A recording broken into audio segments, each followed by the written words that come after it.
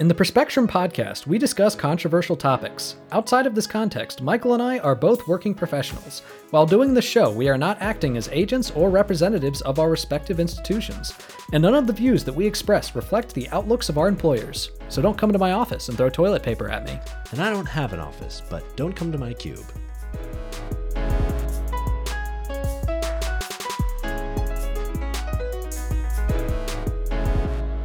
Welcome to the Perspectrum. I'm Nathan Seelove. And I'm Michael Bloom. And today we have a super exciting and super depressing and also super funny episode. Yeah, we'll see. It's going to be a roller coaster ride. It's going to be a roller coaster. So we're going to start out by talking about some of the really funny shit that Republicans have said this week about COVID. Mm-hmm. And that is hopefully going to be a funny, lighthearted segment of, haha, look at these clowns. We'll see. Those clowns are having a pretty dire impact. Yeah, true. And then we're going to switch gears completely and talk about Yemen, which is going to be rough. Yeah. I'm just warning you now, is going to be rough. Yep. And then we're going to end by talking about gun negligence, which is only going to be the second most depressing thing we're going to talk about today. So, again, I'm warning you about the Yemen segment. Yeah. It's going to be depressing. As are all of the installments of Sorry We Fucked Up Your Country. Yeah. I forgot to mention that. It's an installment of Sorry We Fucked Up Your Country. Yeah. So, I mean, I'm excited about this episode, and I'm also kind of dreading it, Michael. It's an important episode. We'll try to keep it light when we can, but also not elide over the really important, devastating information that's out there. So yeah. You know what other information I'm dreading, Michael? What? The COVID numbers. You know, you should actually this week. It's actually not good. Yeah. So we've reached 269 million cases worldwide, which is up from 264 million last week. So that's actually 5 million new cases in a week. And that's up from 3 million new cases in a week from the weeks prior to that. So that's 714,000 new cases per day. And for the past few weeks, we've been just at 430,000 new cases per day. So a huge increase. In terms of death, we've hit 5.30 million deaths worldwide, which is up from 5.25 million from the week before. So that's 50,000 new deaths in a week, or about 7,100 deaths per day, up from 5,700 deaths per day from the week before. So another big increase there. We've reached 56.8% of the world's population with at least one dose of the vaccine, which is up from 55.9% from the week before. So just under a 1% increase in initial dose vaccination rate. In the U.S., we've hit 50.5 million cases, which is up from 49.7 million cases the week before. So that's 800,000 new cases in a week, or about 114,000 cases per day, up from 86,000 cases per day from the week before. So another big increase. In terms of death in the U.S., we've hit 815,000 deaths, up from 806,000 the week before. So that's 9,000 new deaths in a week, or 1,300 deaths per day, up from 860 deaths per day from the week before. So nearly a 500 deaths per day increase from the week before. In the U.S., 60% of the population is fully vaccinated, with 71% having at least one dose. And those numbers are up just 1% from the prior week, when 59% were fully vaccinated and 70% had at least one dose. So things pretty much across the board either stayed at relatively stable and not very increasing vaccination rates, or in terms of cases and deaths, everything got way worse. Yeah. Well, I think one thing we should also point out is a lot of what has affected those numbers is probably the Omicron variant. Mm-hmm. And at least based on what I've seen so far, it's obviously it's bad if you get the Omicron variant, but apparently it's not as deadly.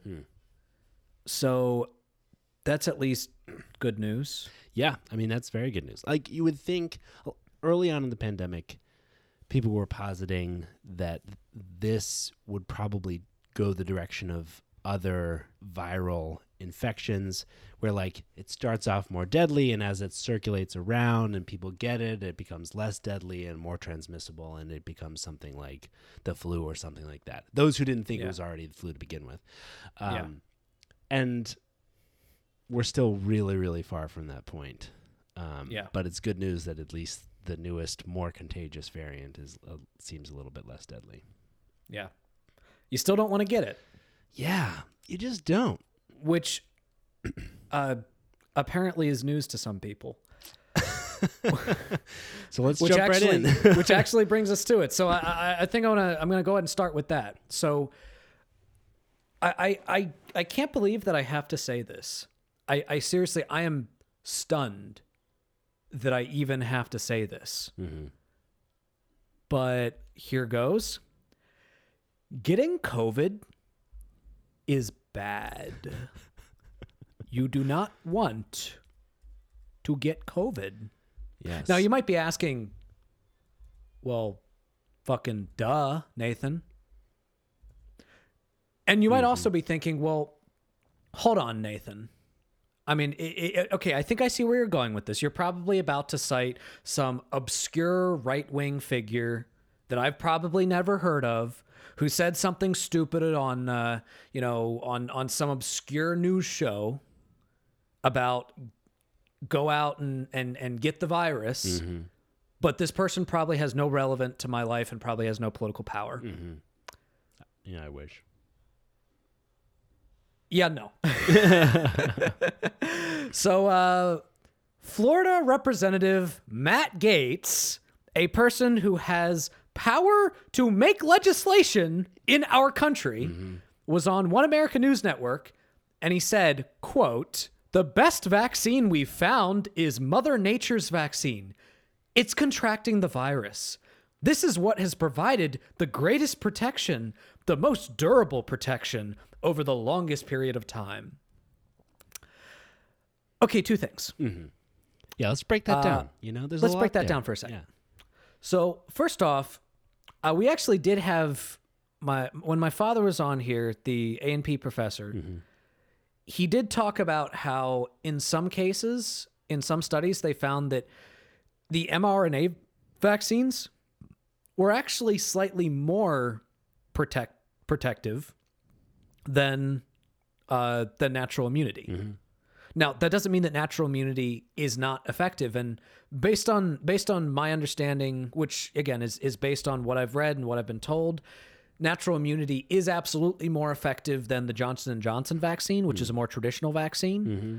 But as far as the mRNA vaccine, in some cases, that's actually a little bit more effective. But let's go ahead and grant him this point. Let's assume that he's right. Yeah, sure. All right. So the thing that you get, the argument that he's making is that the thing that you get from the virus is immunity to the virus. But here's the problem. Yeah.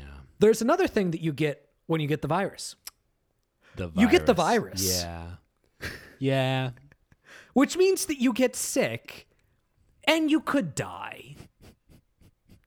It blows me away that if this wasn't a segment that we're doing because there's so much of this bullshit flying around this week, this would be a Dershowitz bag, because that is the most self-defeating thing I've ever heard. If you don't want to get COVID, the best thing you can possibly do is get COVID. Yeah. Well, that's the funny thing, because the way that this segment was kind of created was I was reading a bunch of really stupid shit from one right-winger after another, from one elected Republican or, in some cases, a commentator to another. And I was like, wow, this is our Dershowitz bag. And then I read another one. And I was like, no, this is our Dershowitz bag. And then I read another and I was like, this is our Dershowitz bag. And then finally I was like, oh God, we just got to do a whole segment in which we laugh at these fucking clowns. Yeah. The big benefit of the vaccine, which, is what it was made for, is that you don't get it. Or if you do get it, it's like the most effective treatment for it. That's like the big benefit, which, kind of goes out the window if you're basically saying what you have to do to make, yourself immune is get it the first time, and then you're definitely not going to get it the second time. Is that really the bar we're setting? Don't get COVID twice? The thing is, if we went with this strategy, if we went with the strategy of let's just try to get everybody COVID, like let's understand that. He's basically saying that what the strategy should be is let everybody get COVID, and if you survive, you're good, and if you die, go fuck yourself. This strategy would leave millions dead. There's already hundreds of thousands dead in the United States. Mm-hmm. This strategy would leave millions dead in the United States. Yeah. Imagine being that fucking stupid. To be fair, like in the interview, he said like it makes sense for some people who are at higher risk to get it. But the fact that like you can take this soundbite of him going, just get it, is incredibly irresponsible. Yeah.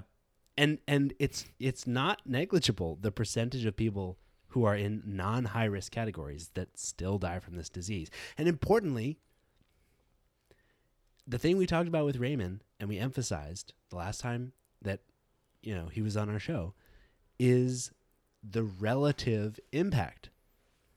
Yes, like there are certain people that are at a relatively low risk for a, severe reaction to COVID-19. But there are way fewer people who are at any kind of risk at all for any kind of reaction to the vaccine. Like on a relative basis, it is just a non-starter saying that COVID is somehow better than the vaccine. It's clearly and obviously and like by definition not. Yeah. So next on our list, let's talk about Joe Rogan for a second. Now, I don't think I've ever actually really talked about Joe Rogan. He is so not on my radar. Well, so here's the thing about Joe Rogan. He is a mixed bag. Yeah. He really is a mixed bag, because there are times in which I'm watching conversations that he has in which I'm thinking, wow, this is a super interesting conversation. This is really cool. This is really insightful, and I'm learning so much. And then there are times where I watch him and he just says the stupidest fucking thing I've ever heard. And I think what it is that where Joe Rogan shines is when he's talking to a really smart person. Mm-hmm. Like when he's talking to a really smart person, he knows the right questions to ask. Mm. And he also shines when he's talking to a really stupid person, where he knows the right questions to ask so that they can reveal themselves to be a really stupid person. Gotcha. But when he's doing his own commentary, most of the time, a lot of the time, he just says things that are really, really stupid. And to his credit, oftentimes, there have been many cases in which he said something that's really stupid and later gone back and been like, hey, no one should have listened to me, I'm an idiot. But in some cases, he'll say things that are just dangerous that need to be fucking called out. And this is one of them. So he was talking about monoclonal antibodies, which is a treatment for COVID, which at this point, based on what I've seen, it's still in the sort of emergency use authorization by the FDA, but it doesn't have full FDA approval. So kind of like what the vaccine was until it got the full FDA approval. And most of the studies seem to indicate that it's not a bad treatment. I mean, it's what Trump got. Mm-hmm. Which probably saved his ass. And the issue is there's not as much of it, and it's a lot more expensive. So what Joe Rogan was trying to say was he was trying to make the argument that monoclonal antibodies are hard to get because the government is purposely trying to restrict, like they're creating an artificial shortage of them so that pharmaceutical companies can make more money off of the vaccine. And later, he even said, in this idiotic rant, he even said, people who are vaccinated want those of us who want people that are unvaccinated to get vaccinated because they know they took a risk when they got vaccinated, and they want to make sure people are taking the same risk. And he's like, everybody knows somebody that's had a bad reaction to the vaccine. Okay, so a lot to break down there. Lots to say. Okay, the first thing is pharmaceutical companies developed both the vaccine and monoclonal antibodies as a treatment. So they get money from both of those things. Well, I just... Yeah. I mean... Also, like, how would they... It would be better for them, right? Yeah. To have people get the treatment because it's non-preventative. Well, right? Yeah, it's more expensive. And it's more expensive. So, like, if they really wanted to make money and lobby, they would... Yeah, they'd create an artificial shortage of vaccines. Yeah, so everybody would... Yeah, that's dumb. And also, like, people that are vaccinated want you to take the same risk that they took because they knew they were taking a risk when they got vaccinated. What evidence? What is the evidence? What is this based off of? I want people to get vaccinated because I don't want them to risk getting COVID. Yeah. I don't want to risk them dying of COVID. I've had 2 relatives die of COVID. Yeah. I don't want anybody else to die of COVID. I don't want people to take that risk. Yeah, and like, what risk of the vaccine? I didn't feel like I was taking a risk. You know what risk I was taking?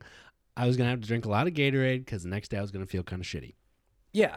And, like, I don't know if that's what he means by bad reaction because, like, other than the reaction that they told us that we would have, I mean, most of the people I know, most of the people in my life are vaccinated, and I don't know a single one that's had a major reaction. Same. Like, because it's super fucking rare. Yeah, it's super fucking rare. Yeah. Again, Joe Rogan, where's your evidence for this claim? Yeah.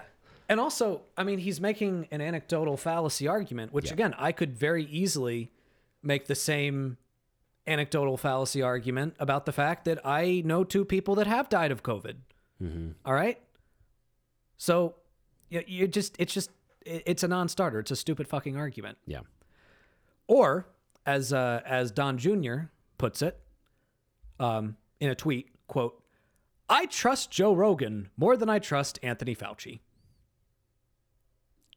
I mean, that's it right there. Like, that is the phenomenon. It's like the defining phenomenon of our time is you trust the loud, familiar face over the expert, even if you're familiar with the expert, because the expert, by being expert, is part of the establishment, and the establishment is, by definition, evil and wrong. Yeah. That's the phenomenon. Yeah. And I mean, that's just beyond parody. I mean, that is just beyond parody. SNL has made jokes about that. Has made jokes about the idea of someone being dumb enough to trust Joe Rogan more than an actual fucking doctor. They have made jokes about that. And here Don Jr. is saying he trusts a fucking comedian. I think that's a pretty good idea. A reality TV show host, which, I mean, okay, that makes sense. Yeah. A fucking former, what was it, like MMA fighter?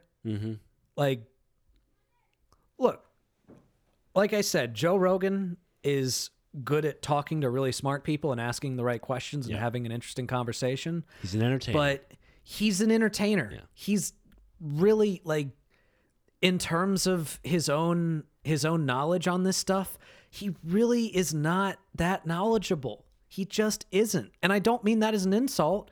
I'm not super knowledgeable about this. The stuff that I tell you about is stuff that I've read from people that are knowledgeable. Like, yeah. So, I mean, if you trust a fucking comedian over the nation's leading expert on virology, I mean, you're an idiot. Yeah. If you ever, I don't even know what to say. Hear us go like, you know who's wrong? Fauci. You know the evidence I have? None. But he's wrong. Don't believe us. Like, that'd be stupid. or if we said, you know the evidence we have? Dave Chappelle. Yeah, exactly. or fucking. You know, I've heard from people. Yeah. So let's from there, let's go ahead and turn to one of our favorite asses that keep on hatting. Yep. Marjorie Taylor Jewish space lasers green. Mm-hmm. So as if the things that we've already gone over weren't stupid enough. Again, all of these, everything that we've gone over so far could warrant a Dershowitz Bag Award. So Marjorie Taylor Greene tweeted, quote, "Every single year, more than 600,000 people in the U.S. die from cancer. The country has never once shut down. Not a single school is closed. And every year, over 600,000 people of all races will continue to die from cancer. Since COVID-19 tracking has started, 780,000 plus people have died in 22 months in the U.S., but more than 1 million still died of cancer. More have died in 2021 from COVID than in 2020, in spite of government mandate and widespread vaccines, public masking, and trillions spent." So there's two major problems with this. The first one, if you have a brain and it functions to a moderate capacity, you'll probably get immediately. And that is the fact that she just compared COVID to cancer. Mm-hmm. Pretty different. You know, she was like, you know, the debunked comparison between the flu and COVID, that just makes too much damn sense. So this is another case of I can't believe I need to fucking explain this, but here goes. Cancer is not communicable. COVID is communicable. You mean to tell me that if I kept everyone home from school, people would still get cancer? Yeah. Mind blowing. Amazing. Yeah. And the implicit point is also like the weird self-defeating part of this is like, yeah, 600,000 people dying a year from cancer is terrible. We should keep investing in trying to solve that. Like we should put the money into finding the solutions to try to solve that. We invest some. I mean, we made a comparison, like we make comparisons across causes of death on this show, but they're about specific points and they're never about whether it's like, you know, they're never about like trying to apply the same solution to a totally like apples to oranges problem. Like money being a good solution would be a really good way to address cancer. Let's throw fucking money at the problem. Like let's stop 600,000, deaths a year. Yeah. But that's the opposite of what the point she was making. The point she was making was that we should just be fine with it. Yeah. And as for the other point that she made, which on the surface does look like it could be a stronger point, but it just takes a little bit of thought to really realize it is bullshit, which is the point of how more people have died in 2021 than in 2020. So it's important to note that the first few months of 2020, COVID wasn't a huge issue. Like it didn't start exploding until the summer. Yeah, it like, by definition expands exponentially. So it starts small and it didn't really like hit the stride that it's been going at pretty much all year here until like the middle or the end of the summer. Like in order to make comparisons that make sense, you have to not just look at the total number, but the increase. Yeah. Because again, how much have we decreased exponential growth? And what's funny is that the graph that she shows actually does demonstrate that decrease in exponential growth. So she just didn't read it. She just knew she had to put a picture with it. She didn't understand it because she doesn't fucking know statistics. Yeah. The implicit claim that she's making is really problematic. Like she's implicitly claiming that if we're okay with 600,000 people dying from cancer, which we're not, but she's basically claiming that we are, then we should be okay with 600,000 people dying from COVID. We've made the claim on this show, we've made the point on the show multiple times that introducing a new cause of death, except for cases where someone would have died from cancer, but instead they died from COVID, is incremental, right? 600,000 more people, at that threshold would die. So at this point, it's been, 700 or 800 plus thousand people that have died from COVID incrementally. And the thing is, like, that perspective that you should just be okay with any new cause of death that's the leading killer of people is like, that's like enough to like annihilate us. like okay, in the US, 4 million babies are born a year and 3.4 million people died in 2020, right? So right there, you got 600,000 people, 600,000 delta between the number of people that were born and the number of people that died. So introduce like 2 more top killers and all of a sudden your population is declining. Like people are dying faster than they're being born. Like, and then that'll just keep getting worse and worse and worse. Like the idea that we can just inevitably keep adding number 1 killers of people and not like have terrible effects for all of humanity is just inane. Apart from the humanitarian perspective that it would be better if thousands, hundreds of thousands of people didn't die. Yeah. Yeah.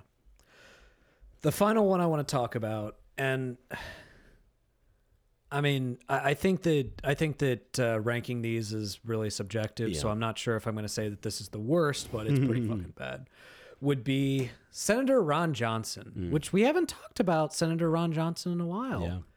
We haven't been giving him the spotlight that he deserves. And I feel kind of bad about that. I feel like we've been negligent in that regard. So let's go ahead and give him his just attention. So he was doing an interview on Brian Kilmeade's show on Fox Radio, in which he was talking about COVID and comparing it to AIDS. Now, when I first hear something like that, my thought is, oh wow, you're comparing COVID to another disease that the government completely underplayed, reduced resources for fighting against, primarily affects minorities, and resulted in hundreds of thousands of Americans dying. Wow, that's actually surprisingly insightful. Yeah, pretty progressive point from Ron Johnson. Yeah. And then I actually read the quotation. And he said, quote, "Fauci did the exact same thing with AIDS. He overhyped it. He created all kinds of fear, saying it could affect the entire population when it couldn't. He's using the same playbook with COVID, ignoring therapy, pushing a vaccine." Where to start? Okay, there's currently no vaccine for AIDS. No vaccine. Didn't push it. No vaccine. There is therapy, but that happened after it had already been raging in the United States, and when the government finally acknowledged its existence, which took many years. In fact, Reagan didn't even publicly say the word AIDS until 1985. Wow. Overhyping it was famously ignored. Yeah.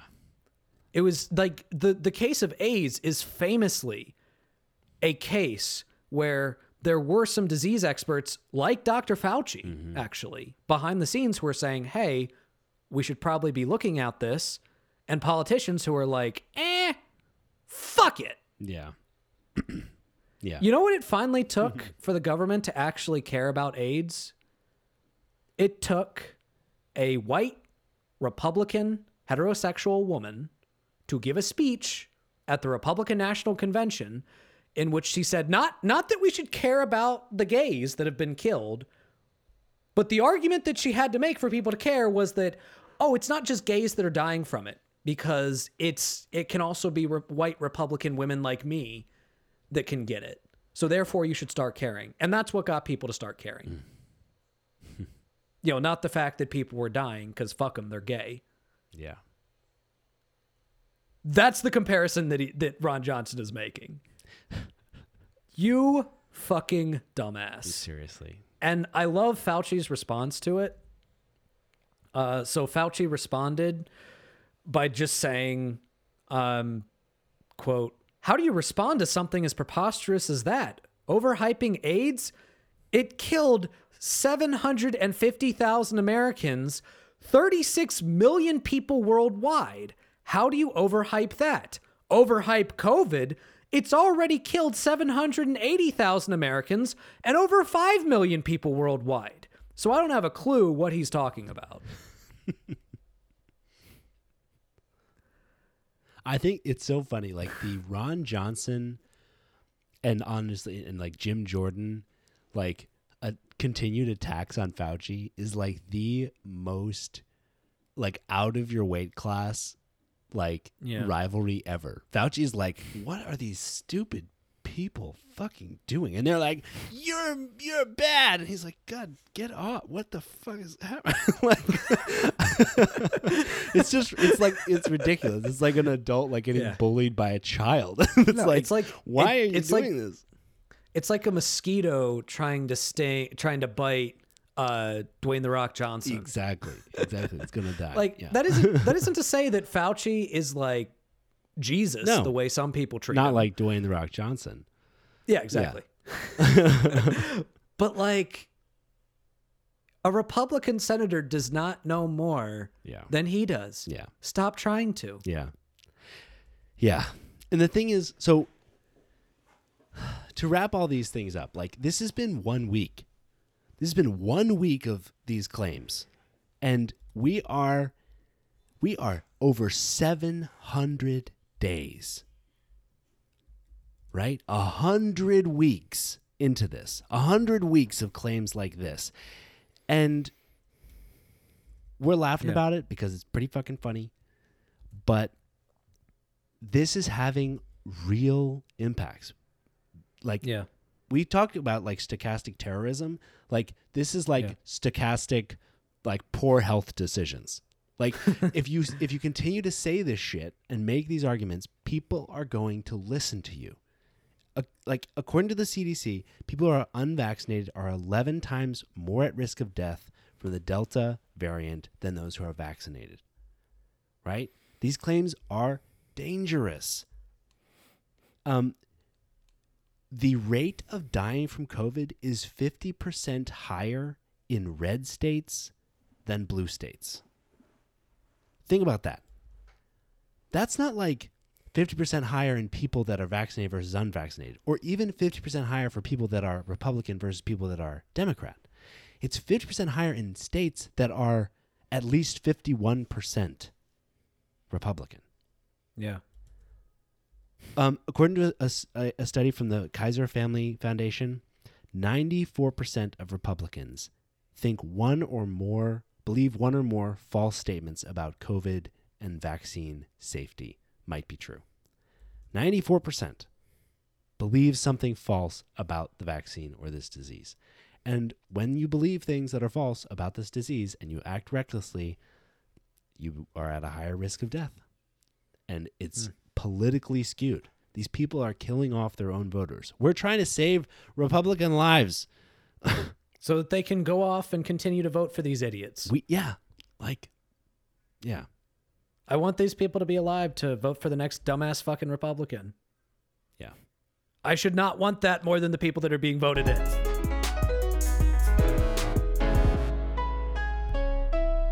And now it's time for a more lighthearted segment. Breaking news, everybody. Oh, no. Listen, I just discovered something, Michael. Uh-oh. I just discovered something.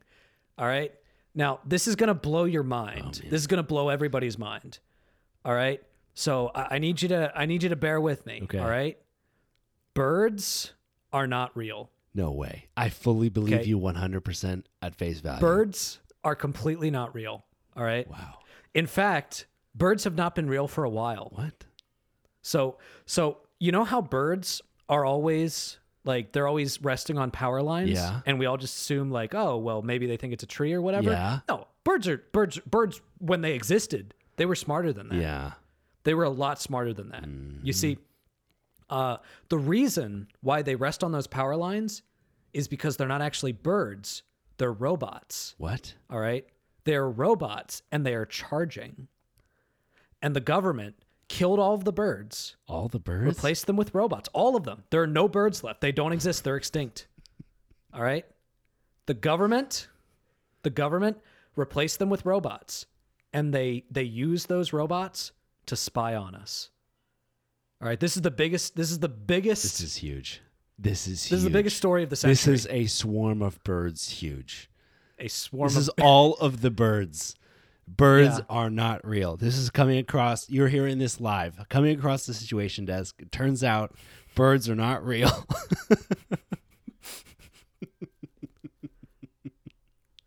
If you are confused right now.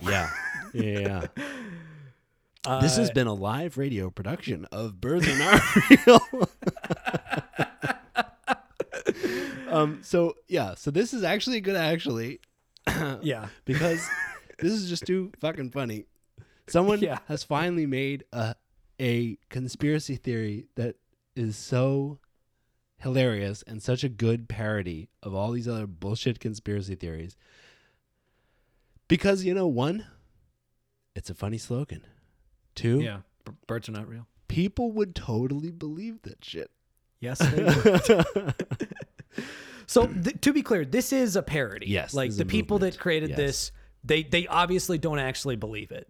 They did it as a parody. Yep. And honestly, it's not even. I would say that this is one of those conspiracy theories that's not necessarily harmful. It's just funny. Yeah. So yeah, and it's meant to be a parody. It was started by like a 23-year-old college student, and it's like getting like real hilarious like support. Like they organized a rally outside of the headquarters of Twitter, trying to get them to change their logo from a bird. What, to a robot? I don't know. I was just like trying to, like, because it was a bird, and birds are now offensive. They're not real. It's government overreach. Birds are government overreach. They've got like T-shirts. It's like so fucking funny. Yeah, it gave me a good chuckle today. I hope that gave you a bit of a laugh. I'm sure that you were probably confused at first. We decided we were just going to play it as totally serious. Yeah. But yeah, I mean, Michael was saying earlier, it's kind of like Pastafarianism. Yeah. If you're aware of that, that's like a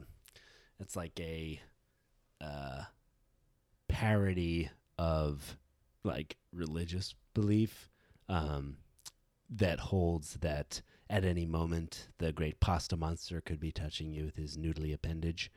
Basically, that a giant monster of pasta and meat sauce and meatballs and red sauce secretly controls the universe with his noodly appendage. And yeah, that's basically the same thing for conspiracy. I mean, it's just intuitive, right? Yeah, it's just something you can believe, just like the fact that birds are no longer real. Are not real. Yeah. R.I.P. birds. And that's good, actually.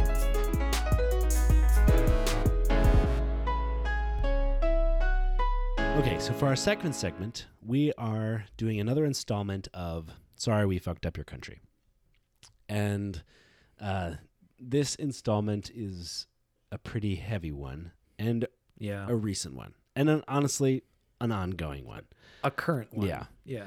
Because like a lot of times these segments will be, we did a bunch of really shitty shit in the 60s and 70s or 80s or 90s or whatever.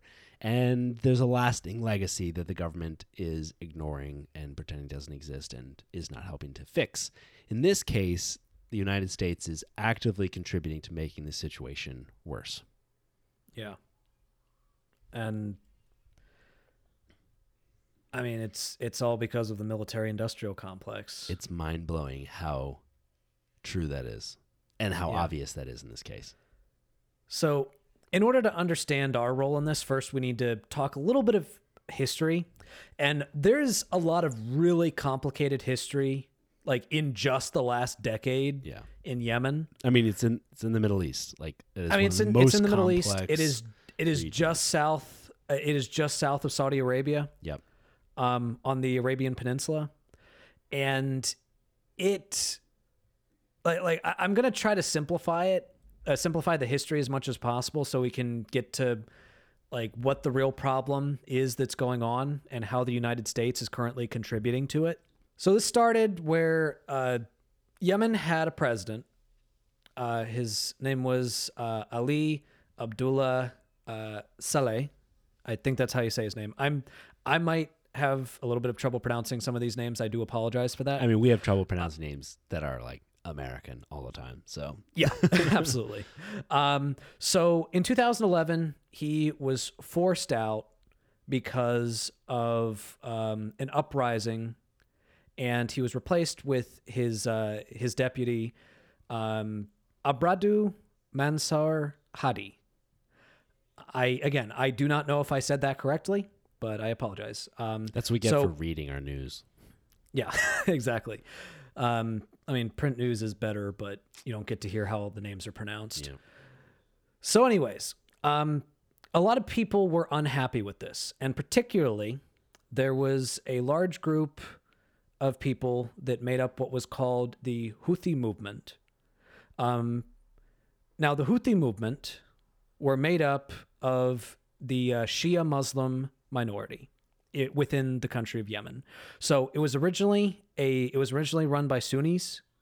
The Houthis, they were Shia. Now, and if you know anything about Islam, and especially current politics in the Middle East, you know that the Shia and the Sunni Muslims don't really like each other, to put it mildly. So eventually, the Houthis, they took over the country. Now, Saudi Arabia wasn't too happy with this because Saudi Arabia is Sunni. Mm-hmm. So Saudi Arabia created this coalition of 8 other Sunni Arabic countries to basically start a war with the Houthis in Yemen. Now, originally they thought that the war was just going to be over and done with pretty quickly, and that ended up not being what happened. So the Houthis actually did put up a pretty decent fight, and there's been an armed conflict between both sides ever since from the start of 2015. And civilians have been caught in the crossfire. And not only that, but the primary method that Saudi Arabia has been using in order to fight them, like there's been a lot of airstrikes, there's been a lot of direct conflict, but the biggest thing they've been doing is they've taken over some ports on the coast and prevented imports of things like food and medicine from going in. Yeah. They have blockades to prevent directly humanitarian aid from going in. And in the meantime, civilians within Yemen have been dying by the thousands. Currently, in this conflict, the body count total is 233,000 deaths. And of those, 131,000 have been indirectly caused by a lack of food, health services, and infrastructure. So that means the food and the medicine that Saudi Arabia is preventing from going into the country is not getting to them. Now, I in the interest of fairness, I do want to point out the fact that the Houthis, they've also been targeting civilians. They've also taken out many civilians. They've targeted civilian structures in Saudi Arabia. Yeah. And that is wrong. To be clear, that is wrong. Mm-hmm. But what Saudi Arabia is doing in response, I mean, it borders on genocide at this point. I mean, tens of thousands of civilians have been killed or wounded as a direct result of the fighting. So the total number of civilians who have been directly killed have been approximately 17,500. Mm-hmm. And when I say directly, I'm saying like civilians killed in airstrikes. Yeah. Like not civilians that have starved to death. That doesn't include that number. Yeah. These are people that have been directly targeted and killed. Just between 2015 and 2019, Saudi Arabia launched 20,000 airstrikes on Yemen. 12 attacks per day, and only a third of them were on military targets. They also Yeah. bombed hospitals, schools, mosques, farms, factories, bridges, power plants, water treatment plants. Yeah. 4 million people have been forced to flee their homes. More than 21.7 million, which is 71% of the population, are in need of some form of humanitarian aid. This is according to the BBC. Yeah. Need some form of humanitarian aid or protection for their survival.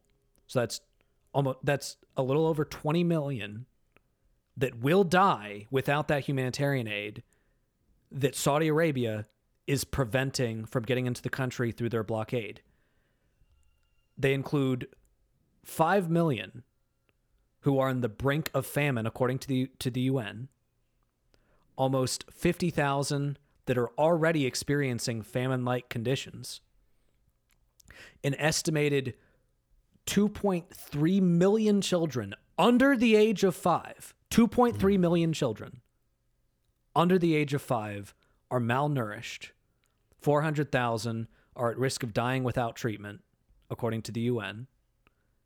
Only half of the country's 3,500 medical facilities are actually functional. 20% of districts have absolutely no doctors. Almost 20 million people lack access to adequate health care. 1 out of every 2 people do not have access to safe water.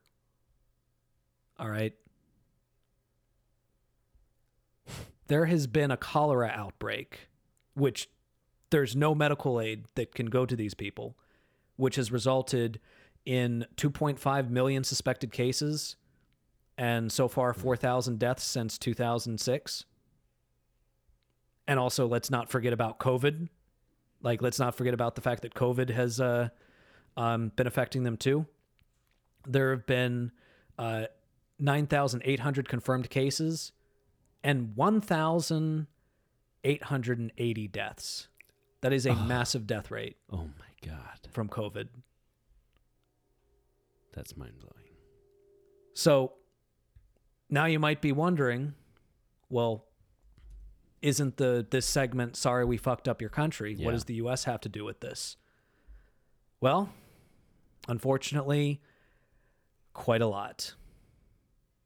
So the United States, during this conflict, has been selling weapons to Saudi Arabia that they can then use to go and bomb civilians. Mm-hmm. So according to Human Rights Watch, there have been at least, they have documented at least 90 unlawful Saudi-led coalition strikes, including deadly attacks on Yemen fishing boats that have killed dozens and have appeared to be deliberate attacks on civilians and civilian objects. They're indiscriminately firing artillery on Yemen cities, killing civilians. I mean, and we're selling them the weapons to do it. Yeah. And we've been selling them the weapons across to do it. 3 administrations. Yeah. This started in 2015 under Obama. Yeah. And our support got even more, got way worse under the Trump administration. Between April and October 2019, Trump used his veto power to prevent Congress from forcing withdrawal of U.S. military support from Saudi Arabia 3 times. And the crazy thing about all this, especially how explicit it has been under the Trump administration, is the fact that this is so clearly just part of the military-industrial complex. Yeah. Like, the reason why we supported Saudi Arabia, at least the nominal reason why we supported Saudi Arabia in the beginning, in 2015, was because we were trying to negotiate the Iran nuclear deal with Tehran and still maintain our diplomatic relations with Saudi Arabia, Iran's enemy. So they were not thrilled with that. Our relations were very strained, and they came to us and said, hey, we want help fighting this rebellion. And the rubric, apparently the administration gave it very little thought. They studied the issue according to the Obama administration, very little. And the rubric seemed obvious, right? We had a partner, Saudi Arabia, seeking help restoring a government, President Hadi's, which the U.S. regarded as legitimate. And Hadi was a loyal ally in like the war against Al-Qaeda. And the government had been toppled by insurgents. That seems like a recipe in a bottle for U.S. intervention. But the fact is that like it's continued. And under the Trump administration, it escalated. And it's really clearly about the money and the jobs for defense contractors. Like explicitly. So in June 2017, to give one example, a Republican senator was part of a group trying to prevent further weapon sales to Saudi Arabia. Trump's aide, Peter Navarro, who had been picked as like the liaison for the Oval Office for defense firms, right? Which is not a normal thing that the Oval Office has. Consulted with American arms manufacturers and then wrote a memo to Jared Kushner and other top White House officials. And the title of the memo was Trump Mideast Arms Sales Deal in Extreme Jeopardy. Job Losses Imminent. Specifically about this Republican person trying to prevent us from continuing to support this war in Yemen.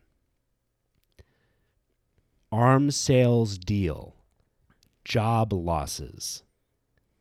This was an economic memo. Records show that the foreign military sales facilitated by the U.S. government under the Trump administration averaged $51 billion per year in the first 3 years, compared to $36 billion per year during the final term of the Obama administration, which already saw an increase from previous years, from $36 billion to $51 billion. Like defense contractors were literally part of the Trump administration. Mark Esper, who became Trump's defense secretary, was the chief lobbyist for Raytheon, which directly benefited from like having Saudi Arabia as a client. After the war in Yemen began in 2015, Raytheon booked more than $3 billion in new bomb sales. Like, there's no other reason to be there. Like, it's just for the fucking money. Yeah. And probably the oil too. Yeah. I mean, well, and the let's be allyship. real.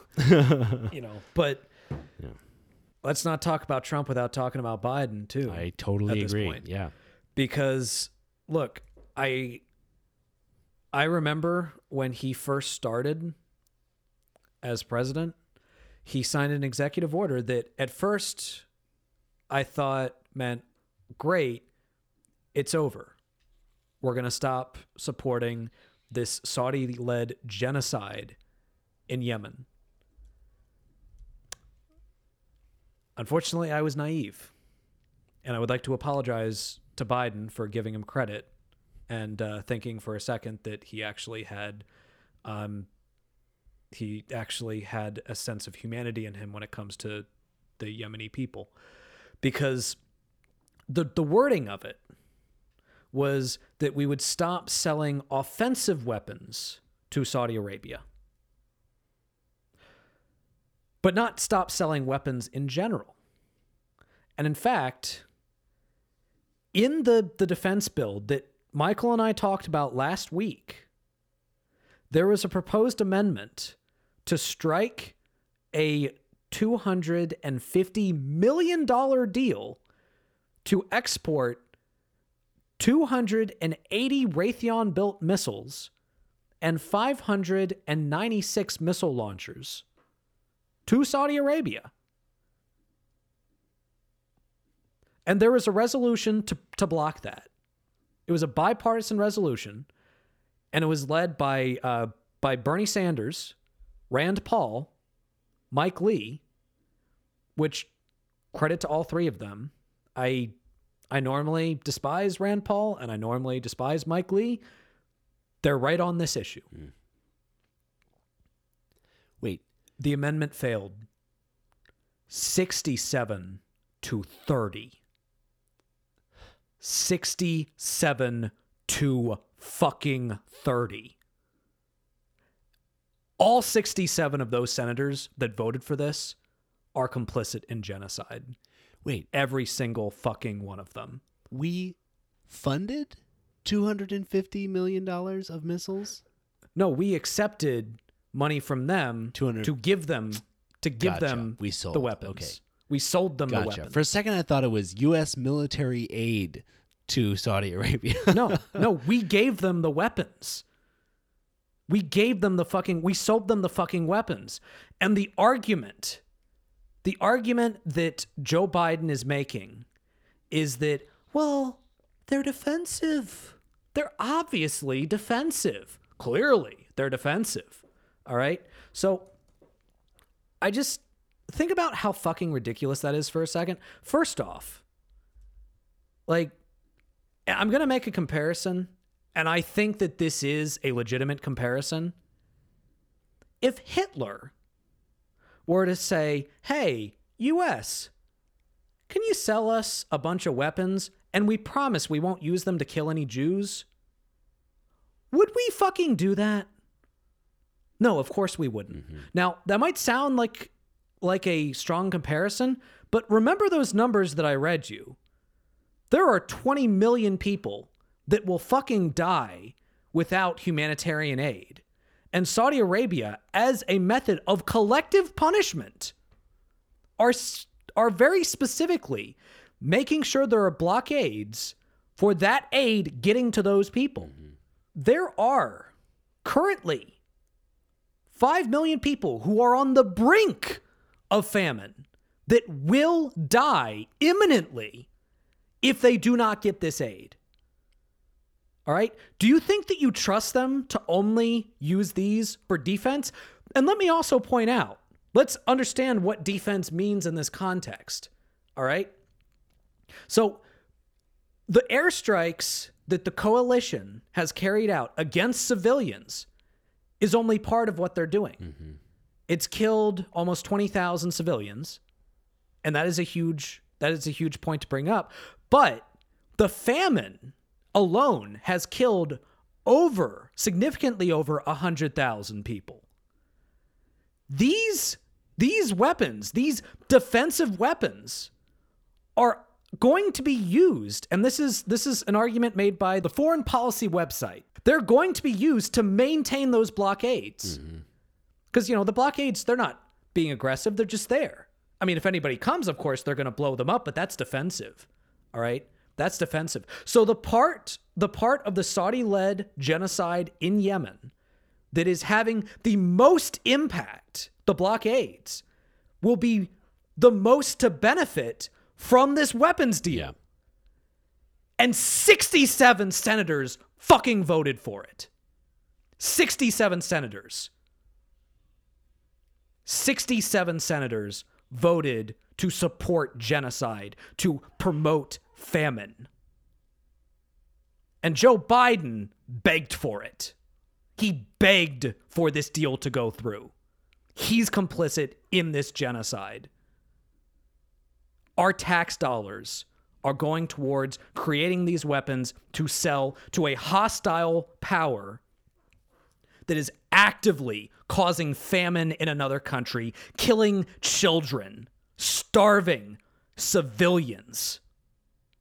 That is what is happening, and we are letting it happen. We are contributing to it happening. We could stop this now. All right? Joe Biden, with the stroke of a pen, could say, we are no longer going to be giving them any weapons. He could do that, and he's not doing it. And I don't know what his motives are, and I don't give a shit. This is wrong. This is a fucking war crime. And we're doing it. Sorry we fucked up your country.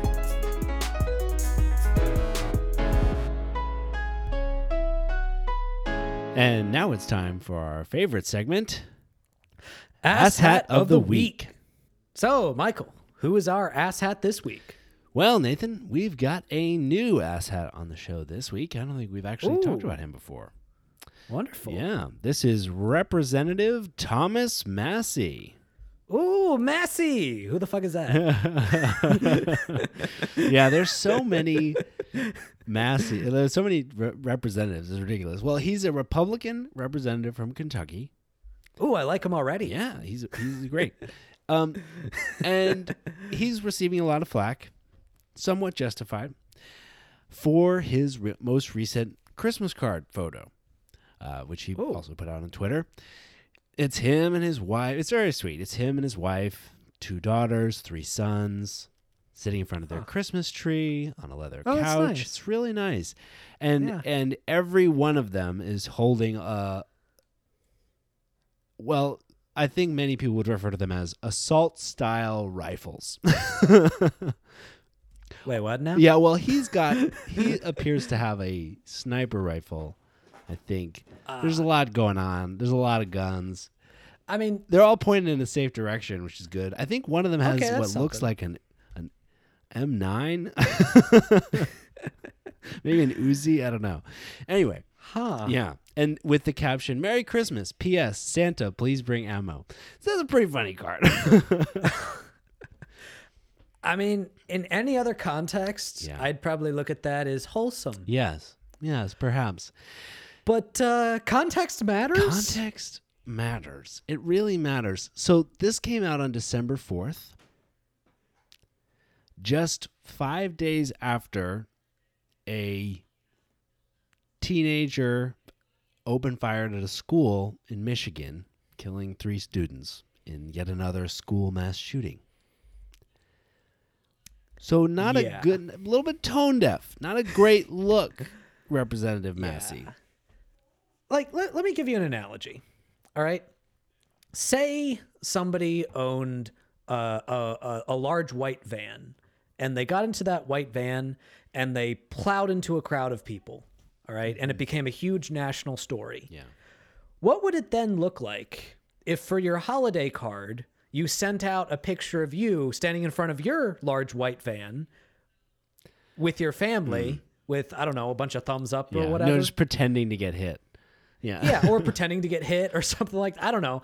Like, again, I have no problem with a family of people that like guns as long as they're being responsible with those guns. I really have no problem with that. Yeah. But, like, read the fucking room, bro. Yeah, man. Jesus. I agree. It's just, like, super fucking, like, is it really time for a pro-gun, like, we just love guns so much holiday card? Yeah. Like, come on. Yeah. Come on, bro. But the unfortunate thing is, like, is there ever a good time in the U.S. to release a gun holiday card? Because we have so many mass shootings. Like, you know, it's just always going to, you can never release a gun holiday card anymore. It's just the left cancel culture bullshit, man. Anyway, a lighthearted one this week for a pretty sad episode overall. But honestly, just like read the room, dude. You're a fucking you're one of like the 600 or whatever most 538 most powerful people in this country. Yeah. Like, I mean, we've had worse ass hats, but like, come on, bro, come on. So congratulations to Thomas Massey for by the skin of his teeth making it on to being this week's Ass Hat of the Week.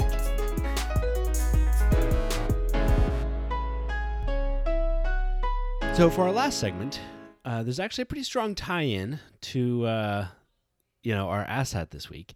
We are talking about gun negligence. So, rather than like talking about, gun violence more generally, rather than talking about shootings, we're specifically talking about this sliver of problem, which is gun negligence. Yeah. And part of what sparks this conversation is the fact that the parents of that kid who shot up a school in Michigan, have actually been charged with involuntary manslaughter for, well, negligence, for gun negligence. And what's interesting is that the first time I saw this headline, before I actually read it, my initial reaction was, well, that probably sounds like bullshit. Because, I mean, y'all, if you've been listening to the show for a while, you know that I am a little bit more moderate to kind of almost, in some ways, a little bit more right-wing when it comes to guns. I'm not saying that I don't believe in any regulation. I've never said that. Yeah. But I do have guns. I grew up around guns. When I was like 4 or 5, my dad taught me how to shoot a BB gun. Now, to be clear, my dad also was very careful, and he made sure that I understood the rules and knew the rules, and I was never allowed to even look at a gun without him there, without him present. Yeah. And the guns were mainly kept under lock and key. So, you know, it was responsible and all that. But I've heard people make stupid arguments about gun negligence before. Like, I've heard people make the argument of, oh, well, someone had their house broke into and somebody stole their gun, and then they used that gun to go rob a convenience store. We should charge the person who had their gun stolen. And it's like, they're a victim of a crime. Yeah. Are you serious? Yeah. Like, they're a victim of robbery. You know, if someone broke into your house and, I don't know, stole your kitchen knife and used it to kill somebody, are you responsible? Of course not. It's fucking stupid. But then I actually read what happened, and there are some places in which the parents really could have prevented this, and I think it actually does make sense to spark a larger conversation about gun negligence. So it started off with the parents buying a 9mm gun for their 15-year-old son. So the parents are James and Jennifer Crumley, and the 15-year-old kid's name is Ethan. So they bought him a 9mm gun. Now, to be clear, like, the intention behind it was not to say, okay, well, this is yours, you can keep it in your room now, whatever. It's, you know, this is yours for when we go to the shooting range, this is the gun that you use. But it's still technically the parents'. But the issue is, according to prosecutors, which I do want to be completely fair, the defense lawyer says that this is an incorrect claim. So, like, you know, there will be a trial, truth will come out then. Like, this is alleged at this point. I want to make sure that I'm not misleading anybody. It's possible that there are other things that are at play here. But according to the prosecutor, the gun was kept in a dresser in the parents' room, not under lock and key, which means that, you know, Ethan would have had steady access to it. Yeah. So on one occasion, he was apparently caught trying to look up ammunition, buy ammunition on his phone at school. And he got in trouble for it.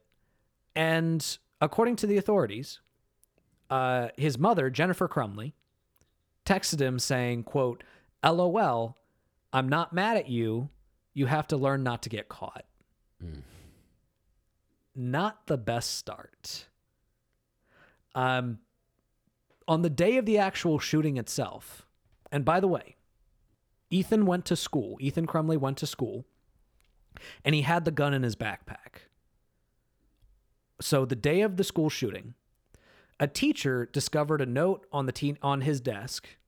It depicted somebody being shot with a gun and a bullet, and on it there were the words "blood everywhere" and "help me." Now, after the teacher discovered it, the parents were called, and they were told, "Hey, you need to give this guy counseling." Yeah. Now, at this moment, considering the fact that the parents knew that there was a gun at home, that they knew that he had access to it, allegedly, this is according to the prosecutors, all right? Allegedly, they knew that he had access to it, and allegedly he did have access to it.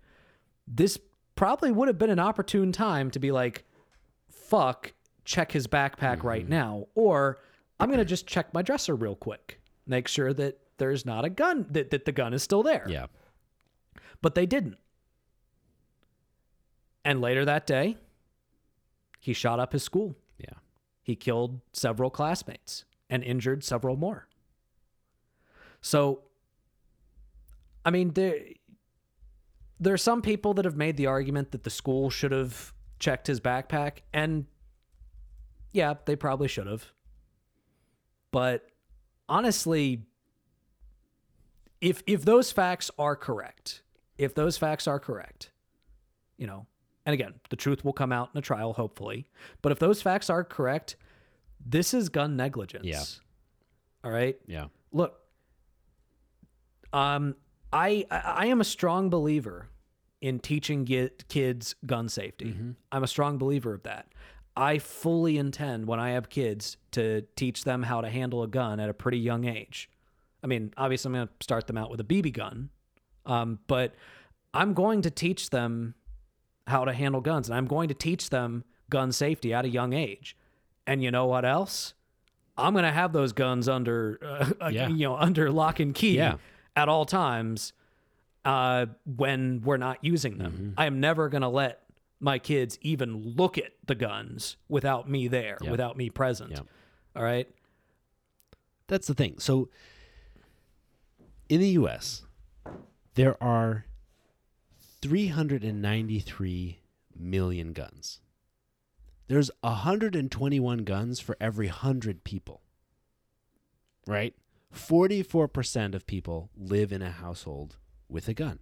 Guns are here. They're part of our households, right? The thing about a gun is that it is the ultimate instrument of death, right? It is the most effective means that almost anyone is around on a day-to-day basis of someone dying, right? Yeah. And so that means that it requires an extremely high standard of care in order to make sure that it is handled safely by people that are intended to handle it, but also that people who are not intended to handle it don't, right? In 2017, 39,773 people died from handgun-related injuries in the United States. 60% of those were suicides, 37% homicides, and 3% accidents, right? Yeah. 3/4 of all murders, half of all suicides involve guns.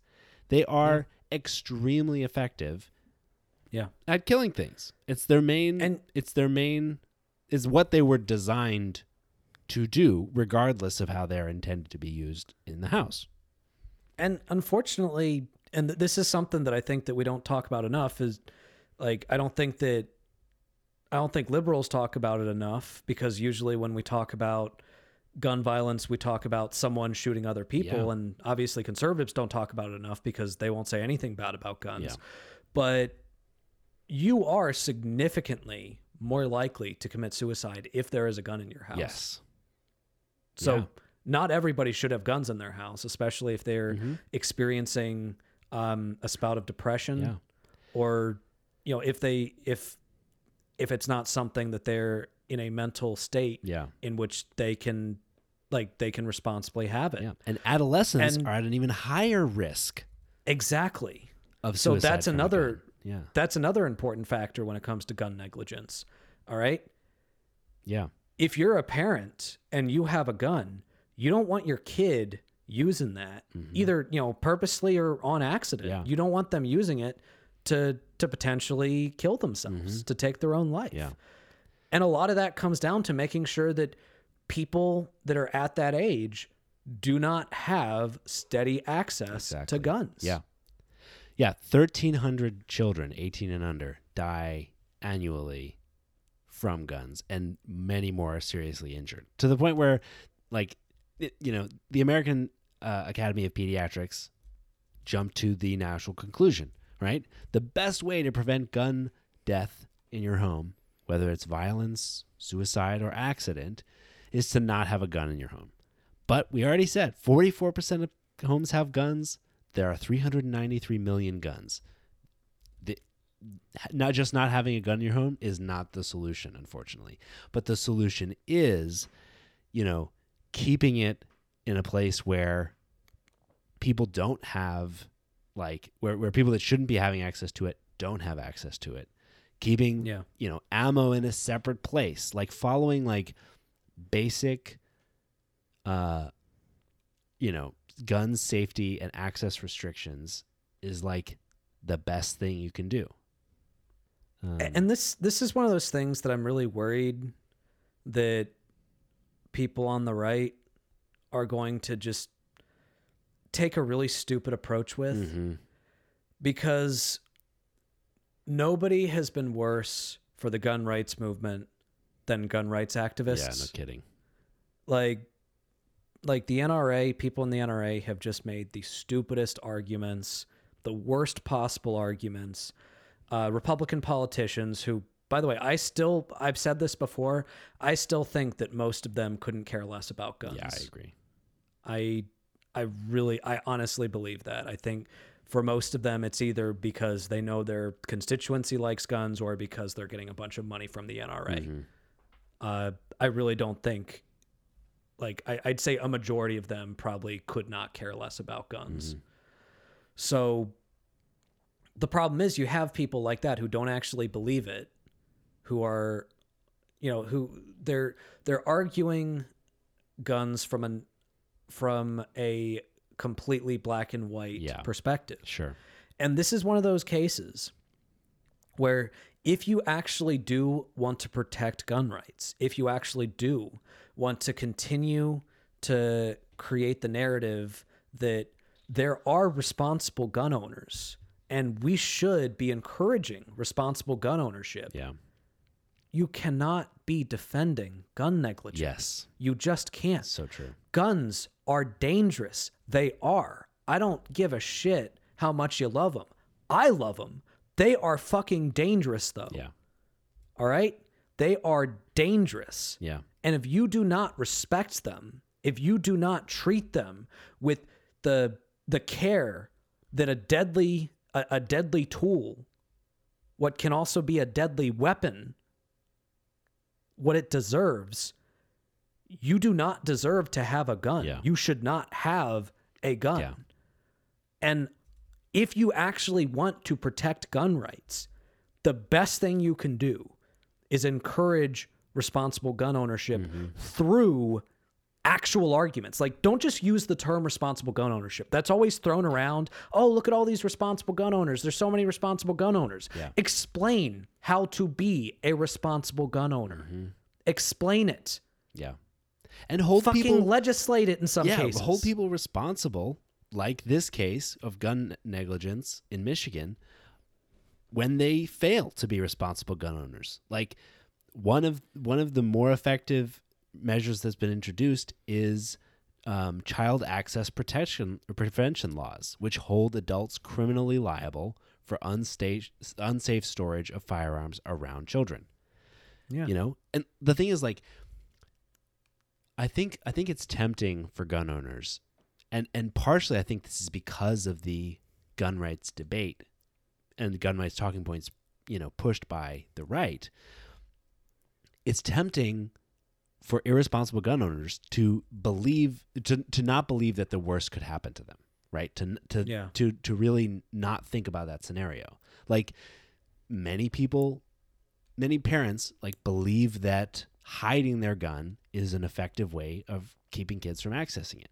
But 75% of children who live in homes with guns know where they're stored. Yeah. Whether they're in your drawer or not.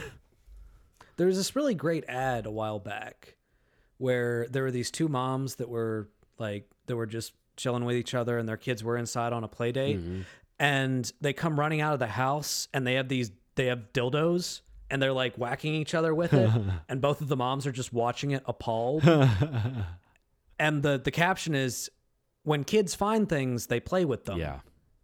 Like, lock up your guns. Yeah, that's that great. is an amazing point. An amazing that point. is a really important point. Yeah.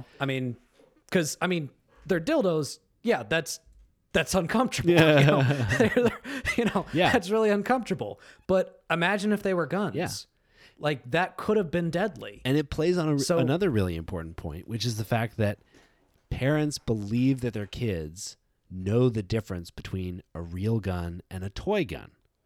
But yes, 16% of unintentional firearm deaths among children younger than 13 years old were because the gun was mistaken for a toy. Yeah. Because they play with it, right? And a child as young as 3 can pull the trigger of a normal handgun. Yeah. So I don't know how many people listen to the show are gun owners. Yeah. I imagine it's not a lot. I imagine that every time you hear me say the word gun, you think, oh, fuck. Another Nathan Loves Guns segment. But if you do have a gun and you do have kids, or, you know, if kids come to your house on a regular basis, when there are kids in the house, please lock them up. Yeah. All right. Don't just hide them. Yeah. Lock them up. Yeah. And also, like, think of yourself too. If you're going through a tough time, if you're going through a mental health crisis of some kind, get the gun out of the house. Yes, absolutely. Absolutely.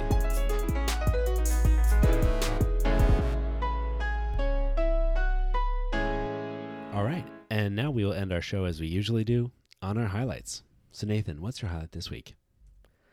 So this is the last week of school.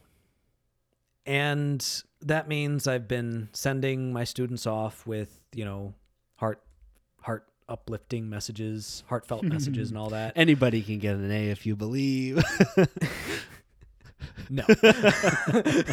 But I've had a lot of students come up to me after the last class to say goodbye and just say some really nice things. And one that happened just tonight was a student said that I'm going